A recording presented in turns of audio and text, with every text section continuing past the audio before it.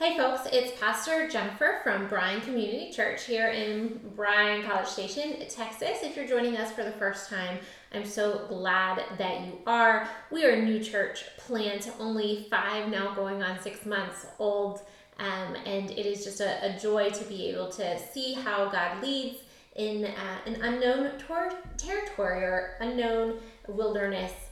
I certainly feel like I can connect with Moses through this new church plant. It has been an incredible experience. God has taught me to trust Him more and more every day, and I give Him thanks and praise. I'd encourage you to check us out at bryancommunitychurch.org. You can visit us at Bryan Community Church on Instagram or Facebook. And this is the time in which I sit down after I preach a sermon. Sometimes I get to it on a Sunday, which I'm doing it today, but most of the time it's later in the week. But I want to make sure that if anybody has missed the message, that they can go online afterwards.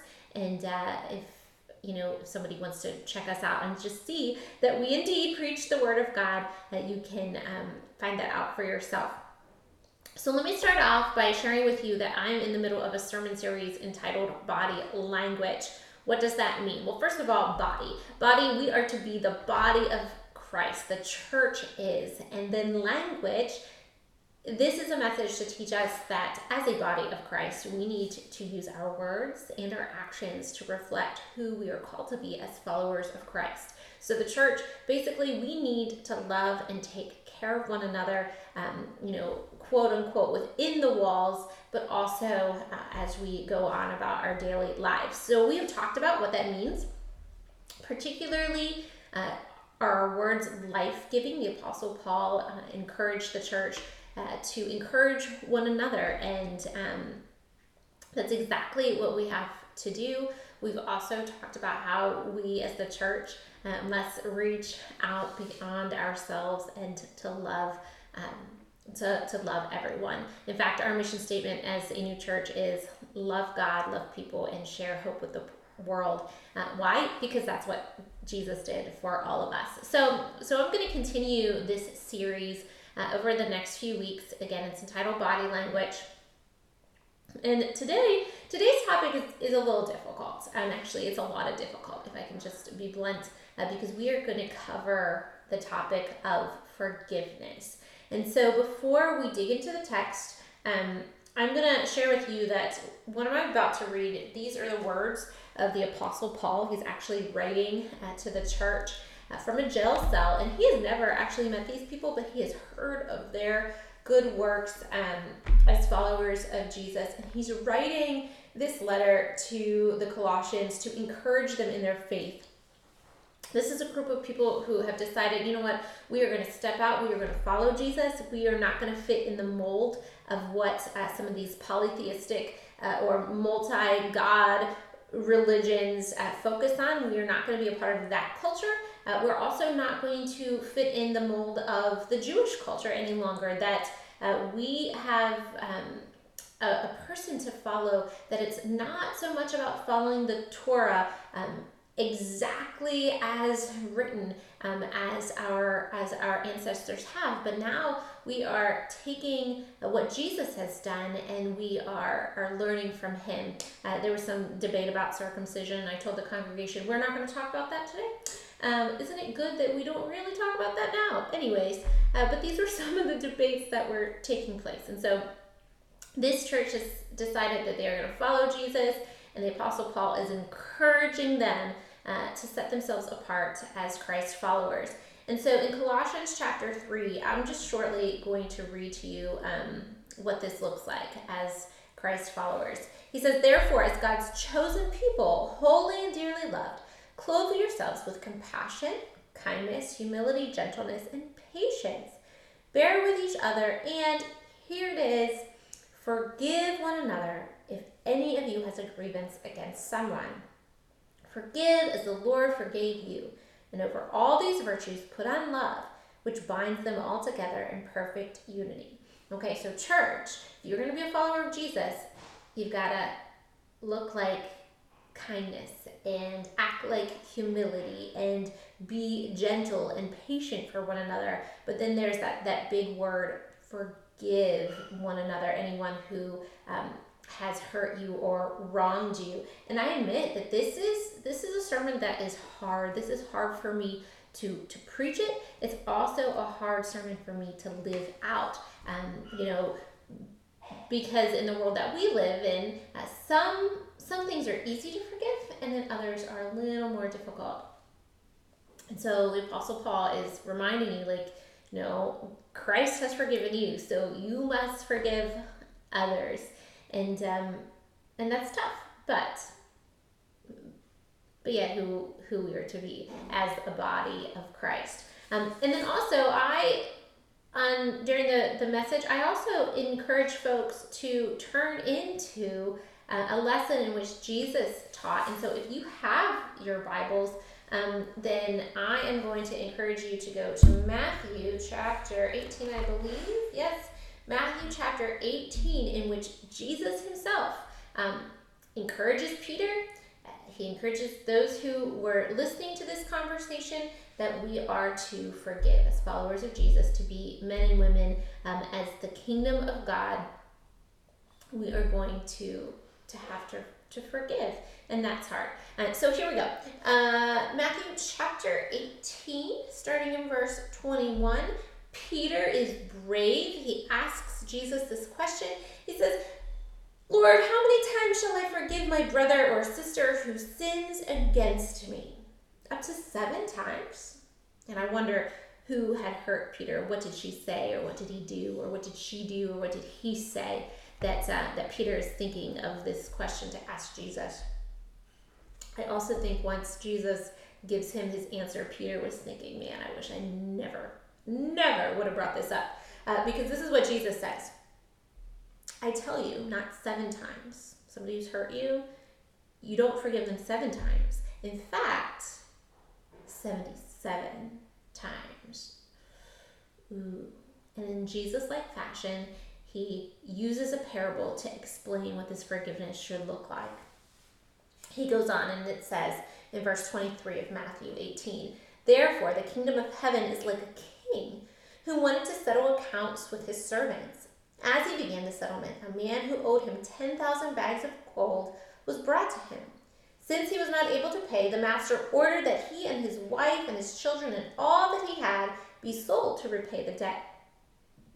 At this, the servant fell on his knees. 'Be patient with me,' he begged, 'and I will pay back everything.' The servant's master took pity on him, canceled the debt, and let him go. But when that servant, the servant who had been saved, forgiven of his debt, when that same servant went out, he found one of his fellow servants who now owed him 100 silver coins. He grabbed him and he began to choke him. 'Pay back what you owe me,' he demanded. His fellow servant fell to his knees and begged him, 'Be patient with me and I will pay it back.' But he refused. Instead, he went off and he had the man thrown into prison until he could pay the debt. Now, when the other servants saw what had happened, they were outraged and went and told their master everything that had happened. Then the master called the servant in. 'You wicked servant,' he said, 'I canceled all that debt of yours because you begged me to. Now, shouldn't you have had mercy on your fellow servant just as I had on you?' In anger, his master handed him over to the jailers to be tortured until he should pay all that he owed. And then Jesus responds, 'This is how my heavenly Father will treat each of you unless you forgive your brother or sister from your heart.'" And then that's where it gets hard. We have two men who owe debts. One, an extraordinary amount. As I was preparing for this message, I heard one pastor do the calculations that in today's economy, this first servant would have owed probably $1 billion. Now, I don't know about you, but that is not something I can even begin to wrap my head around.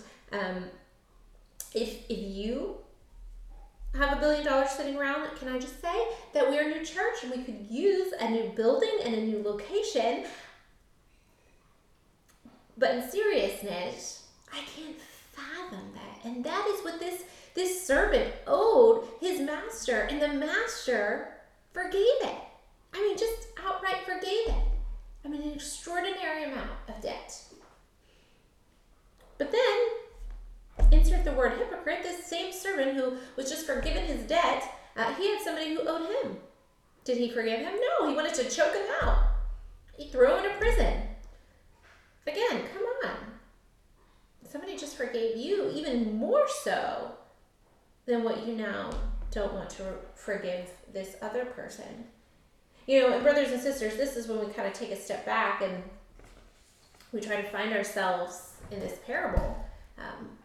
Because I don't know about you, but I like to be forgiven and I like to be shown mercy. Mercy, undeserved pardon.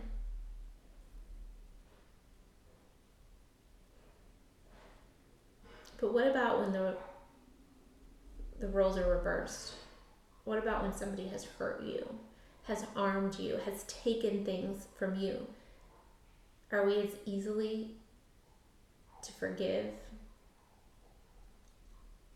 This is the rough part. And I told you that this is a difficult one, because sometimes we want to be the one strangling the other person's necks and we want to go out and seek vengeance.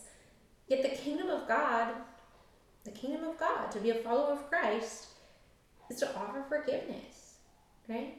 And it doesn't matter how small the debt, how large the debt, it doesn't matter how small the sin or how large the sin, we are to forgive. It's not negotiable. 7 times? No, 77 times, Jesus says. What makes it even harder is the last portion of this. That first master handed the first guy who owed him money over to the jailers. And we are told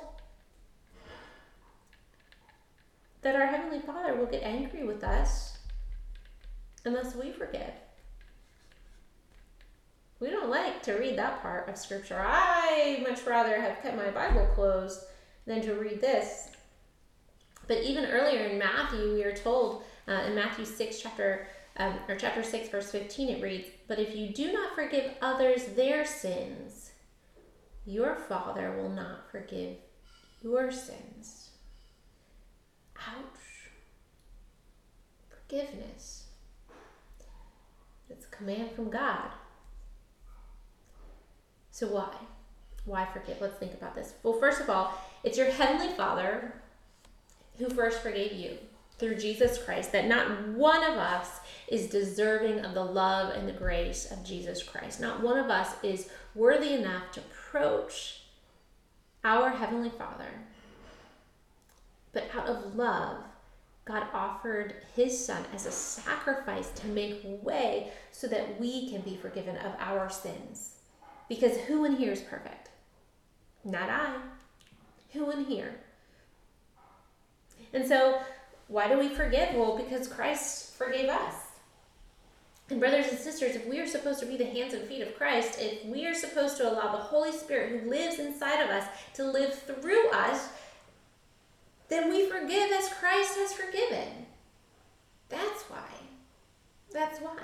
Right? There's this vertical phenomena, like between us and God, but not only between us and God, it goes horizontal as well between me and the person next to me or the people around me.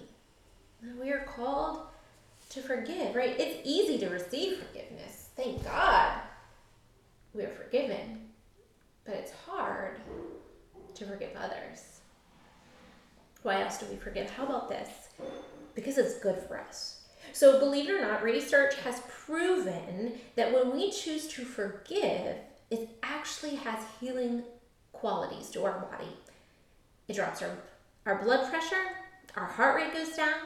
It actually can lower depression and lower anxiety, and it builds up our immune system. Who knew? Now, I believe God knew that. I mean, God is a God of life. It's just taking how many centuries for us to catch up, science to catch up with what God has created in us. God knows what he's talking about. Forgiveness. We've got to do it. We've got to do it for ourselves.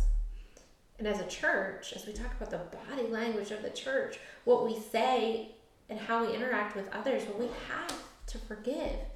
And here's the other thing. We are imperfect people. We just are. It's funny that God would call us imperfect people to lead his church, but yet he does. And brothers and sisters, the church isn't going to get it right all the time. Our brothers and sisters who sit next to us in the chair on Sunday morning or the pew behind us, we're going to hurt each other. We're going to say things that we shouldn't have said, and we're going to make one another cry and even angry. And so when that happens, because it'll happen, we have to be ready now to offer forgiveness later. When we're hurt, when somebody makes us angry, when someone says something that they shouldn't have said. As a church, our body language should be ready to not only love, but to forgive. To not only be kind and be compassionate, but to offer mercy. And remember, mercy is undeserved pardon. Are we ready? And not just within the church, but what about at home and within our marriages? There's a reason why one of the definitions of love that the Apostle Paul gave us in 1 Corinthians 13, love keeps no record of wrongs. We have to be able to forgive one another within our marriages and to stick by one another. And you know what? There's some times that it's going to be really, really hard. But yet if we are committed, then we'll lean in and we'll listen to each other. We'll do this at work.